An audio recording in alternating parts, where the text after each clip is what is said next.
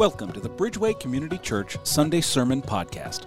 To learn more about Bridgeway, visit our website at bridgeway.cc. To watch this and all of our sermons, visit our YouTube channel and be sure to subscribe while you're there. For sermon notes, click the link in the description. Today, we begin a new series called Next Gen Faith, Emerging Leaders Speaking God's Word. Our series kicks off with Will Eastham, Bridgeway's Pastoral Resident, who shows us that as we seek to grow in love, we must come to church as conduits, not consumers. So sit back, relax, and enjoy today's sermon. Good day, Bridgeway. It's so good to worship with you today. I'm Dr. David Anderson, founding pastor here at Bridgeway Community Church. What a journey we have been on in our ministry this year.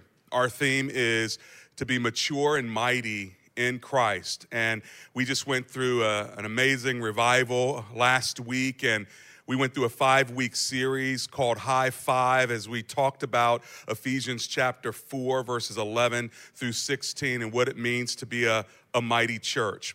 Well, one of the things that's so important as a mighty church is not just those of us in today's generation, but God laid on my heart this summer as I was thinking through the sermon schedule for the year, and that is that we have to raise up new leaders and younger leaders. And so today we're going to start a 5-week sermon series called Next Generation Faith. Next Generation Faith. And I'm not going to preach the series. I'm just going to oversee it. In fact, I've got 5 young preachers that are going to bring the word of God over these weeks, and I'll be here, Lord willing, every week to open and close. In fact, after today's speaker, I'm going to do a prophetic declaration based on the word that the preacher of the hour gives. So who is this preacher? Well, let me tell you this. Today, we're going to hear from Will Eastham. I'll tell you just a little bit more about Will in a minute. Next week, Anthony Patton. The week after that, Cody Mitchner. The week after that, Rachel Taylor. And then to close the series out, Kevin Turpin II. All of these speakers are in their 20s and 30s, and you're going to be blessed to hear how God is going to speak through them. What is God doing? God is saying to us that the older generation must pour into the younger generation so that we can become mature and mighty in Christ as we are raised by spiritual fathers and mothers, but also as they take on the mantle of gracism and the mantle of multicultural ministry. Together as a family, we want to change and reach the world for Jesus Christ. And kicking us off today, we're going to talk about love. Next week, leverage. The next week, leadership, listening, and then legacy. You're not going to want to miss any of these weeks. So now, what about Will Eastham? Some of you know some of these speakers. Others of you, this will be the first time. And today, this will be the first time that Will Eastham preaches a full message on this stage. But he is no stranger to the Bridgeway house. In fact, he was born and raised right here in the house of Bridgeway Community Church. And he received his call to ministry in high school here. And God has given Will a heart for reaching the unchurched and bridging divides that separate the body of Christ: color, class, culture, and even church tradition. In fact, while he was here in our youth group, he did meet his young wife, Catherine. They got married years later, but they grew up and met in Bridgeway Student Ministries. Kathy and Will have now been married for 5 years, and they have a 1-year-old daughter named Selah Eastham. He holds his Bachelor's of Arts and Theology degree from the Moody Bible Institute and a Master's of Divinity degree from North Park Theological Seminary, both in Chicago, Illinois. He serves our church as a full-time pastoral resident here at Bridgeway, where he is receiving the mentorship and has become an apprentice under the clergy team here. In addition, you should know this, and this is a cool announcement, and that is this. Will is overseeing, and along with leaders, are starting something in the new year of January 2021, something we envision will continue to grow young and emerging leaders for the future. He's starting the Gracism Academy for Young Leaders. the Gracism Academy for Young Leaders. It starts in January 2022, actually. This is an academy that's a 6-month learning experience intended to help about 8 to 12 leaders and artists in our community as we help grow them up and leverage their gifts so the spirit of Gracism and multicultural ministry can continue on, not only in this church, but really equipping them for ministry in the world wherever they are, leaders in the marketplace or leaders within the church. So I'm excited about this. You can get more information online so you can apply. This focuses on young people who are from age 18 to age 28. I'll kick the program off and I'll end it, but it's a 6-month learning experience that is going to be amazing. It takes an entire day on a Saturday, and you have to apply, and there are scholarships available, but it'll be a select hand-picked group of young men and women. So I'm so excited for the Gracism Academy for Young Leaders. Most of all, I'm excited about the Word of God that Will Eastham is going to bring you. So get your hearts, get your Bibles, and get your minds ready for Will Eastham. Will, would you come up on the stage and let me just cover you with a prayer of blessing. God bless you.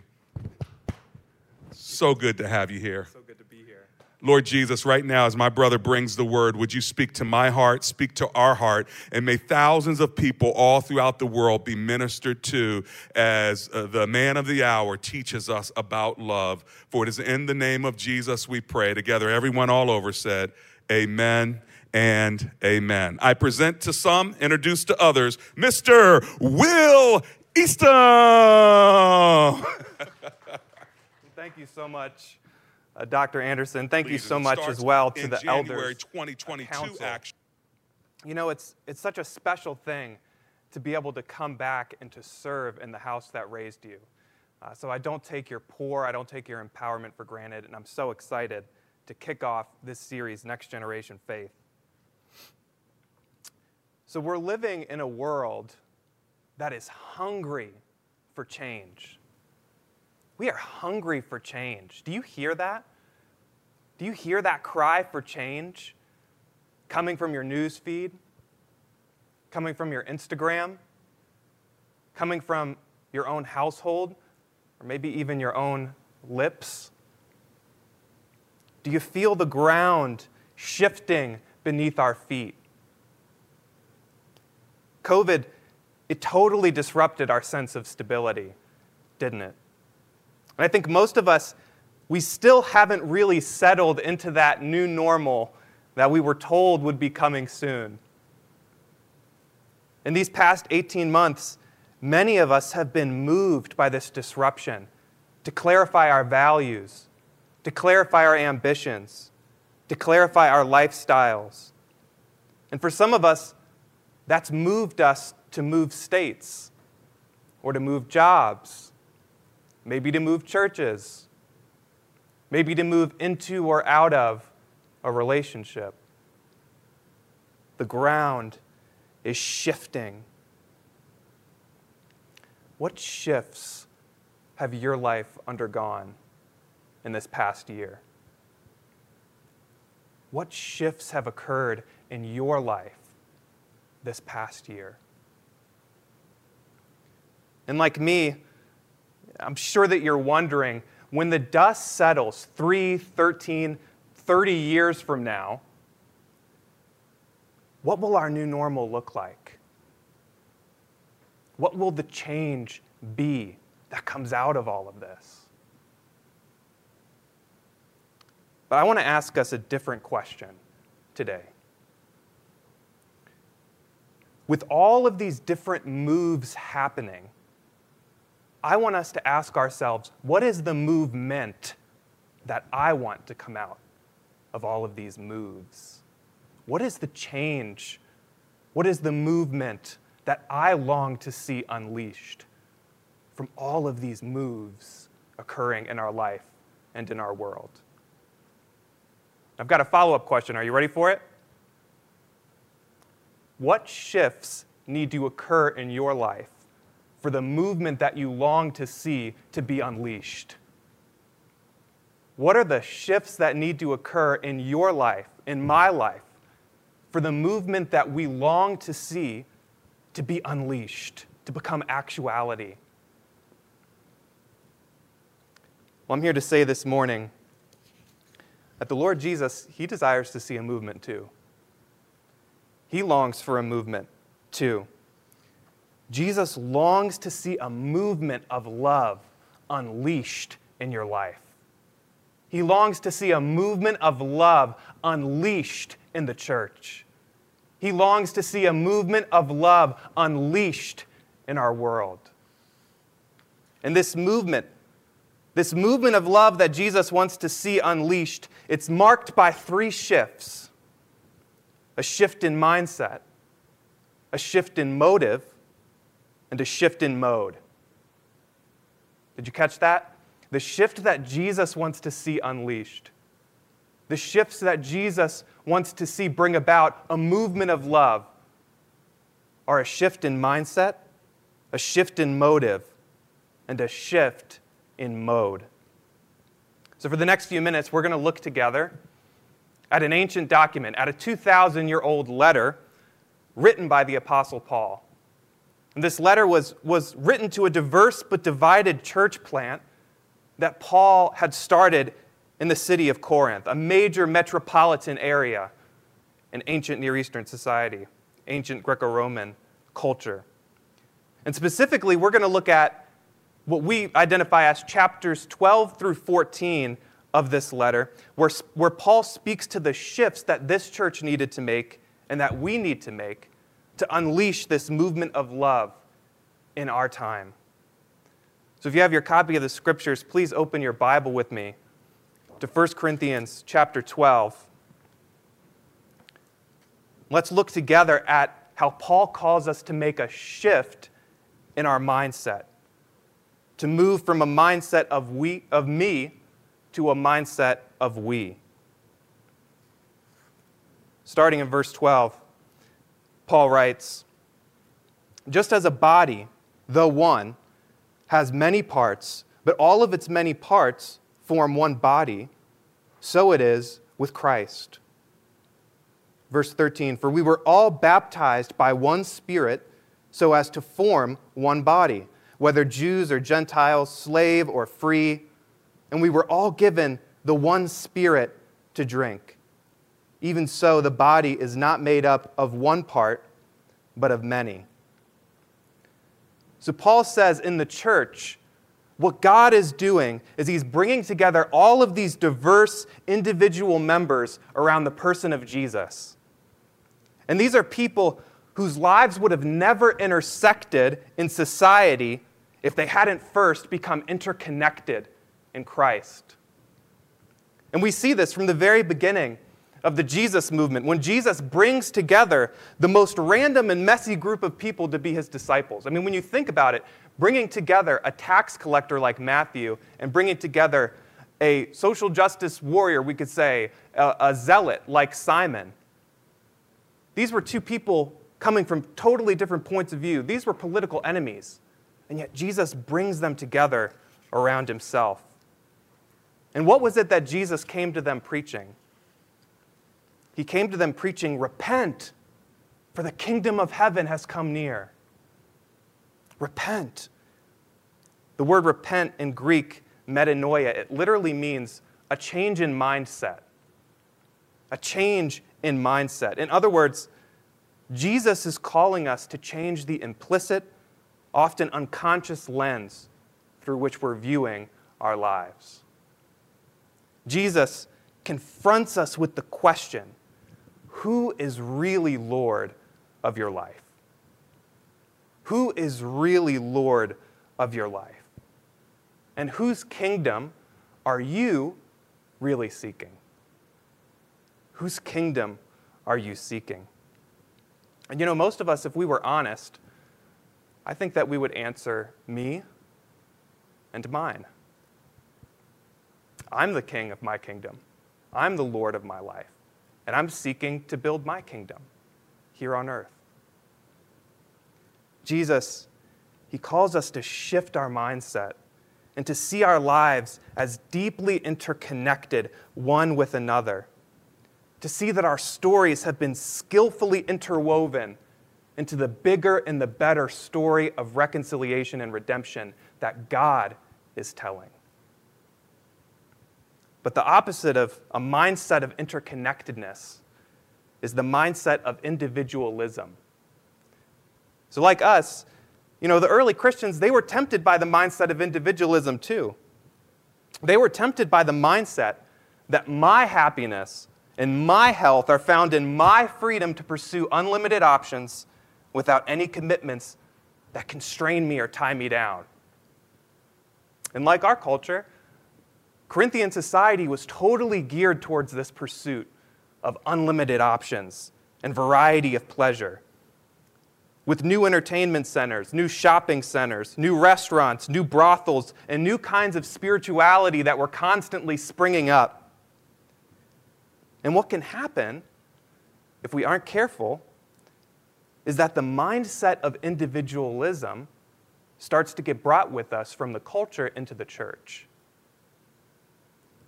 And everything gets viewed then through the lens of my own return on investment, of me rather than we.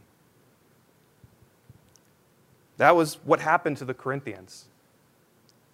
And Paul critiques this mindset in the church body by comparing it metaphorically to the human body, where no one part in the human body can say to the other, "You don't need me."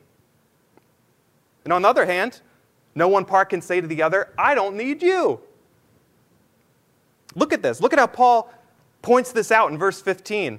He says, "Now if the foot should say, 'Because I'm not a hand, I don't belong to the body,' it would not for that reason stop being part of the body." And in verse 21, "The eye cannot say to the hand, 'I don't need you,' and the head cannot say to the feet, 'I don't need you.'" Do you have a mindset of "you don't need me"? If you were honest, do you have a mindset that if I don't come to church, if I disengage, if I ghost on my life group, if I ghost on my ministry team, it doesn't really matter? It doesn't affect anyone. Sometimes I think that we're tempted to treat the church like we treat a subscription service. So if I cancel my subscription to Netflix tomorrow, Netflix doesn't care. They might care a little bit if 1,000 people did it, but just Will Eastham, they're fine without me, right? But the church isn't a subscription service. We're a body. We're a movement. We're a people, an interconnected community. Or how about this? Do you have a mindset of "I don't need you"? I've got my Bible. I've got my favorite TikTok pastor. I've got my favorite worship playlist. I've got my friends and my family. I don't really need the church community to grow mature and mighty in Christ. I don't need you.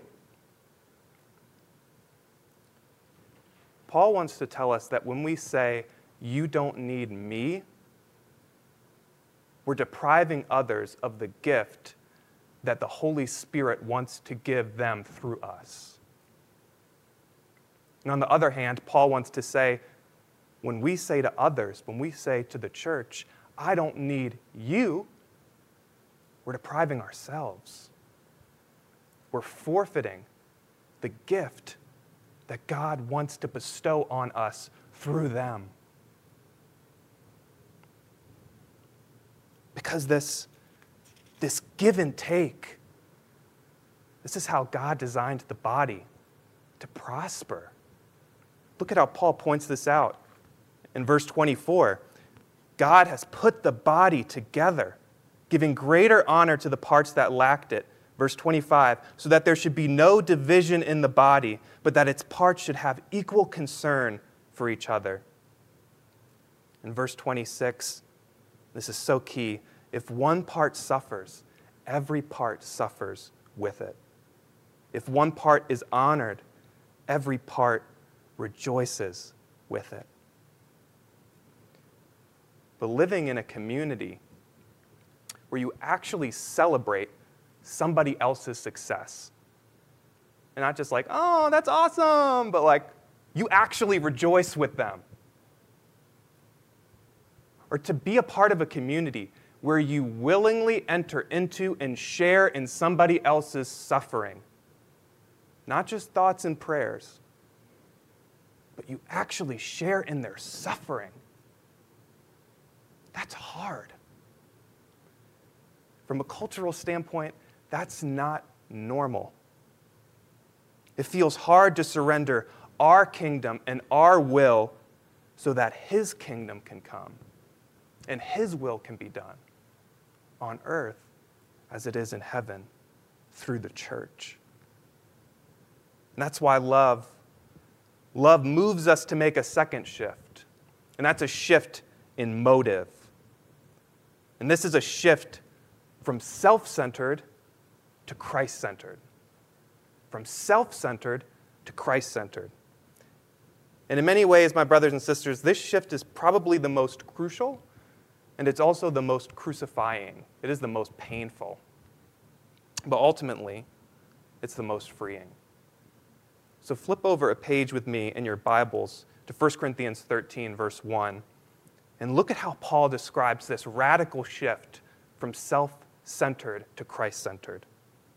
In verse 1, if I speak in the tongues of men or of angels, but do not have love, I am only a resounding gong or a clanging cymbal.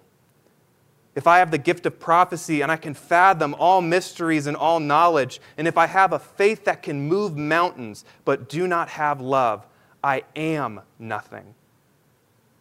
If I give all that I possess to the poor and give over my body to hardship so that I may boast, but do not have love, I gain nothing.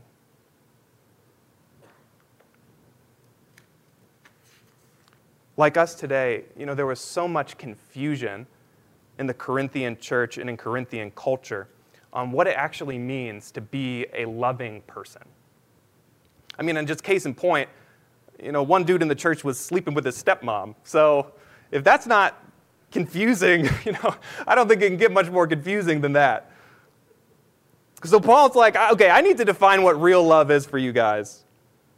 But first, what he sees he needs to do is he needs to clear the ground. So first, what Paul's going to do is he's going to deconstruct our human definitions of love to clear the ground and show us what love is, first by revealing to us what love is not. And he goes after self-centered love when it's working at its best. Self-centered, fleshly love when it's working at its best in charity and in the church. Did you notice that in verse 3? Sort of the crescendo of this portion of chapter 13 where Paul says, if I give all that I possess to the poor, and if I give over my body to hardship, or maybe your Bible says to the flames. In other words, Paul's saying, if I devote my life to justice, and if I pour myself out for the most vulnerable, if I even sacrifice my own life for the sake of the faith, but do not have love, I gain nothing. How many of us know that we can come to every church activity and we can participate in every service and burn ourselves out faithfully volunteering in every ministry, and in our heart of hearts, it's still all about us.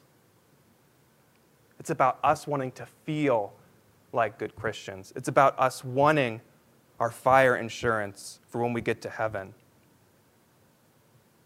more than we actually want Christ, more than we actually want to feel His presence and to help others be in His presence. We can devote our money and our lives to the kingdom and still not love King Jesus. We can say that we love God while then going and acting unkind and uncaring towards the very people Jesus told us to love and to serve. Paul confronts self-centered love in the church. And maybe you've seen this in the church. You've seen this kind of self-centered Christianity in the culture, and you've grown bitter. Maybe you've even walked away from the faith altogether or deconstructed your faith altogether. I think Paul wants to speak to you too. Paul wants us to know that, on the other hand, we can pour ourselves out for the most significant social causes of our time. I mean, we can live with complete sacrificial service among the very poorest of the poor, and deep down, it's still all about us. It's about us wanting to feel just, about us wanting to appease our guilt and our sense of privilege, about us wanting to be loved in return. We can devote our lives to building a more just and a more loving society, and in the process, we can damn and demonize everyone who doesn't get on board or seems to get in the way of that vision. But now that Paul has cleared the ground, that he's defined for us what love is not, what is it? What is real love? Look with me at verse 4. Love is patient. Love is kind. It does not envy or boast.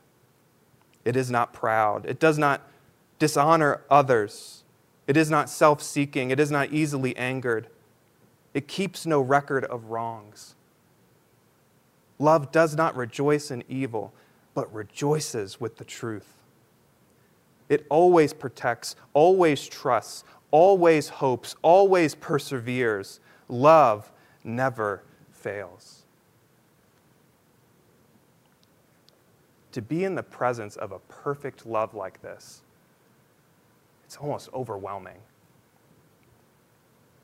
It's like standing before a blazing sun. It's so good. It's so perfect.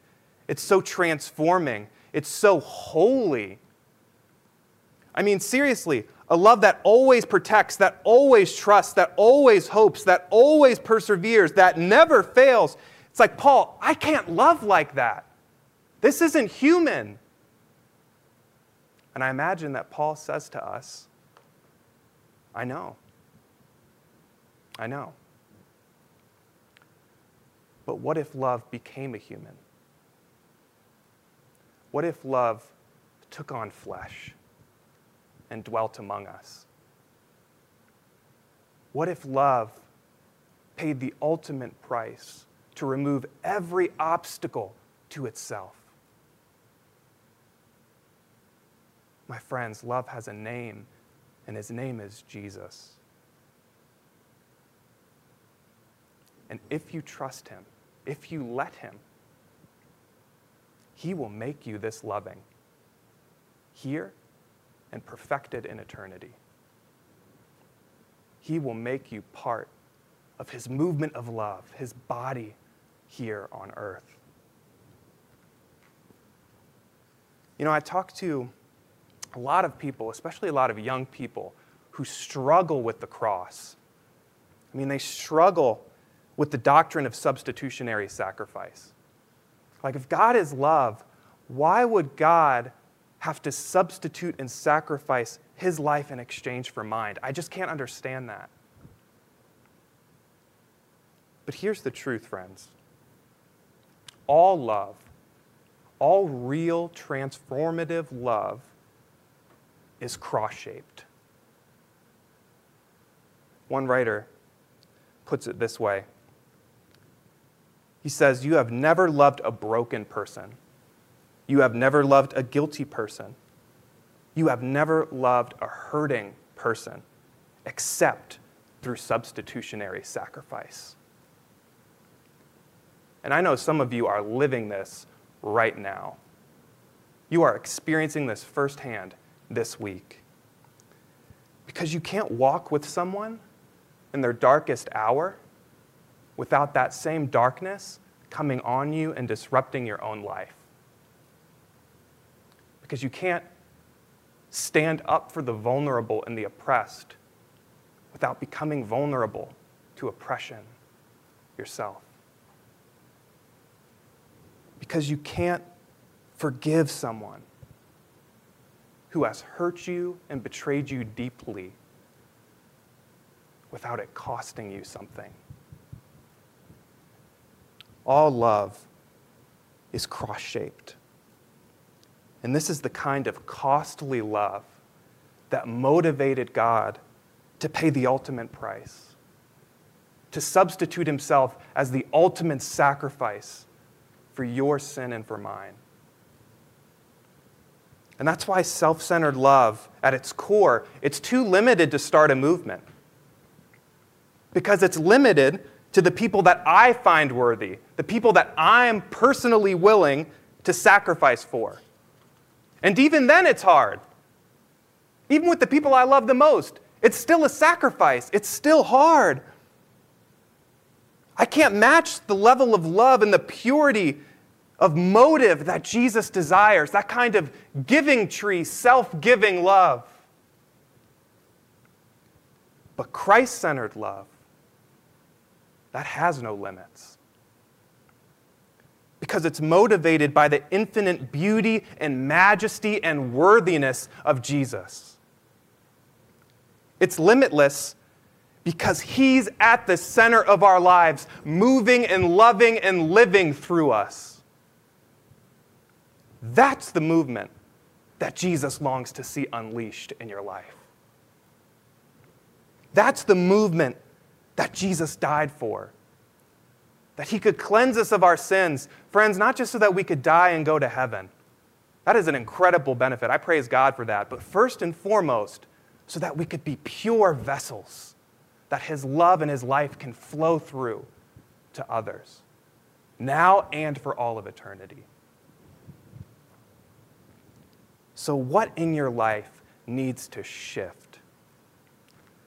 What needs to be moved so that Christ's love, his life, can move more freely through you? Sometimes, and the Lord put this on my heart, sometimes it's a name that we've internalized. It could be fat, it could be stupid, it could be ugly, it could be lazy or unworthy. It blocks us from receiving God's love. It blocks us from receiving the name that he wants to give us. And friend, if you let him, he will take that name from you and give you a new name. Maybe it's a habit that isn't helpful and it isn't holy, but you can't stop it. Maybe it's a relationship or a circle of friends that you don't need to abandon, but you kind of need some distance from. You need to temporarily move out of because they're holding you back from your pursuit of Jesus. And I just want to say that if you're being abused, the most loving thing for you, for your family, even for your abuser, is for you to get help. And that might look like temporarily removing yourself from that abusive situation. We want to help walk with you through that. So please, if that's you, reach out to us. We'd love to walk with you through that process. Now, Paul, he turns in his letter now to the practical application that he wants to give the Corinthians. After all of this, he says, when you make all of these shifts in your mindset and your motive, your life becomes released into a new mode of being that transforms your work, that transforms your worship, that transforms your relationships. Look with me at this shift in mode that Paul describes in chapter 14, verses 1 through 4. This is incredible. He says, follow the way of love and eagerly desire gifts of the Spirit, especially prophecy. For anyone who speaks in a tongue does not speak to people but to God. Indeed, no one understands them. They utter mysteries by the Spirit. But the one who prophesies speaks to people for their strengthening, encouraging, and comfort. Anyone who speaks in a tongue edifies themselves. But the one who prophesies edifies the church. Did you catch that in verse 1? Now, there's so much that we could unpack in all of these chapters. They're so rich. But did you catch that Paul says, follow the way of love? The way of love. See, friend, when we shift in our mindset from me to we, when we shift in our motive from self-centered to Christ-centered, we're released into a new mode of being, where love is no longer just an action or a feeling, but it's a way of life. It's a mode that we're engaged in wherever we are. Our attitude and our affections don't just change, but our ambitions change. And that's one of the most powerful changes of all. In the Corinthian church, Paul specifically calls them to shift from showing up to church as consumers to showing up as conduits. You know, one major problem that the Corinthian church had was that when they gathered, each person was taking on the mode of a consumer. They were focused on their own edification, their own encouragement, their own strengthening, their own worship experience, their own upbuilding. And these things aren't bad. Paul does want these things for us. The Lord Jesus wants these things for us. But notice the reason, the rationale that Paul gives for specifically pursuing the gift of prophecy. In verses 3 through 4, the one who prophesies speaks to people for their strengthening, encouraging, and comfort. Anyone who speaks in a tongue edifies themselves, but the one who prophesies edifies the church. Paul says to the Corinthians, be people who show up to build up. Be people who show up to build up. Rather than showing up places with the ambition to build up our own self, our own identity, to build up our own business, our own ministry, our own platform, what would happen if our burning ambition was to build up others and to build up the kingdom of God? Shift into the mode of a conduit. Somebody whose body, whose presence bridges the divide between heaven and earth. Bridges the gap between God's will in heaven and its fulfillment in the earth. I mean, what would happen if every day you were to show up to your job, if you were to show up for your family, if you were to show up for your neighbors, if you were to show up at school, even at parties, and you were to shift into the mode of a conduit, of a bridge builder between heaven and earth? Can you imagine if every person who walks through these doors or who logs in online, if every person who comes to church takes the mode of a conduit? Not just the people on stage, not just the preacher, not just the people who are volunteering that Sunday. But if when we came to church, if every one of us asked Holy Spirit, is there anyone you want me to see and to greet today? Is there any word of encouragement from the scriptures or from the message that you specifically want me to share with someone after the service? Is there anyone you want me to pray for, maybe even to regularly commit to pray for, and maybe they'll never even know it? Is there anyone that you want me to build a relationship with or to bless financially? I just want to say, if you're an 18 to 28-year-old who longs to see a movement of love unleashed in your life, apply for the Gracism Academy. This isn't just a shameless plug. It's because this is what we're after. And we're going to walk together and engage in these three shifts together. Bridgeway, for 30 years, I've seen you be this conduit. I've seen you be this bridge builder between heaven and earth, between people and people.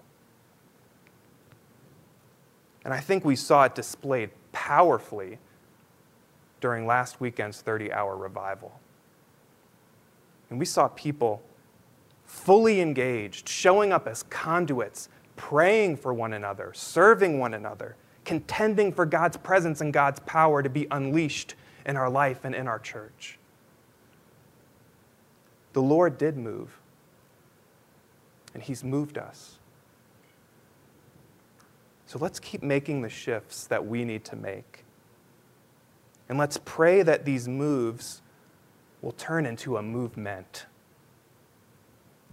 A movement that transforms our community, our culture, and our world with the saving love of Christ. Amen and amen.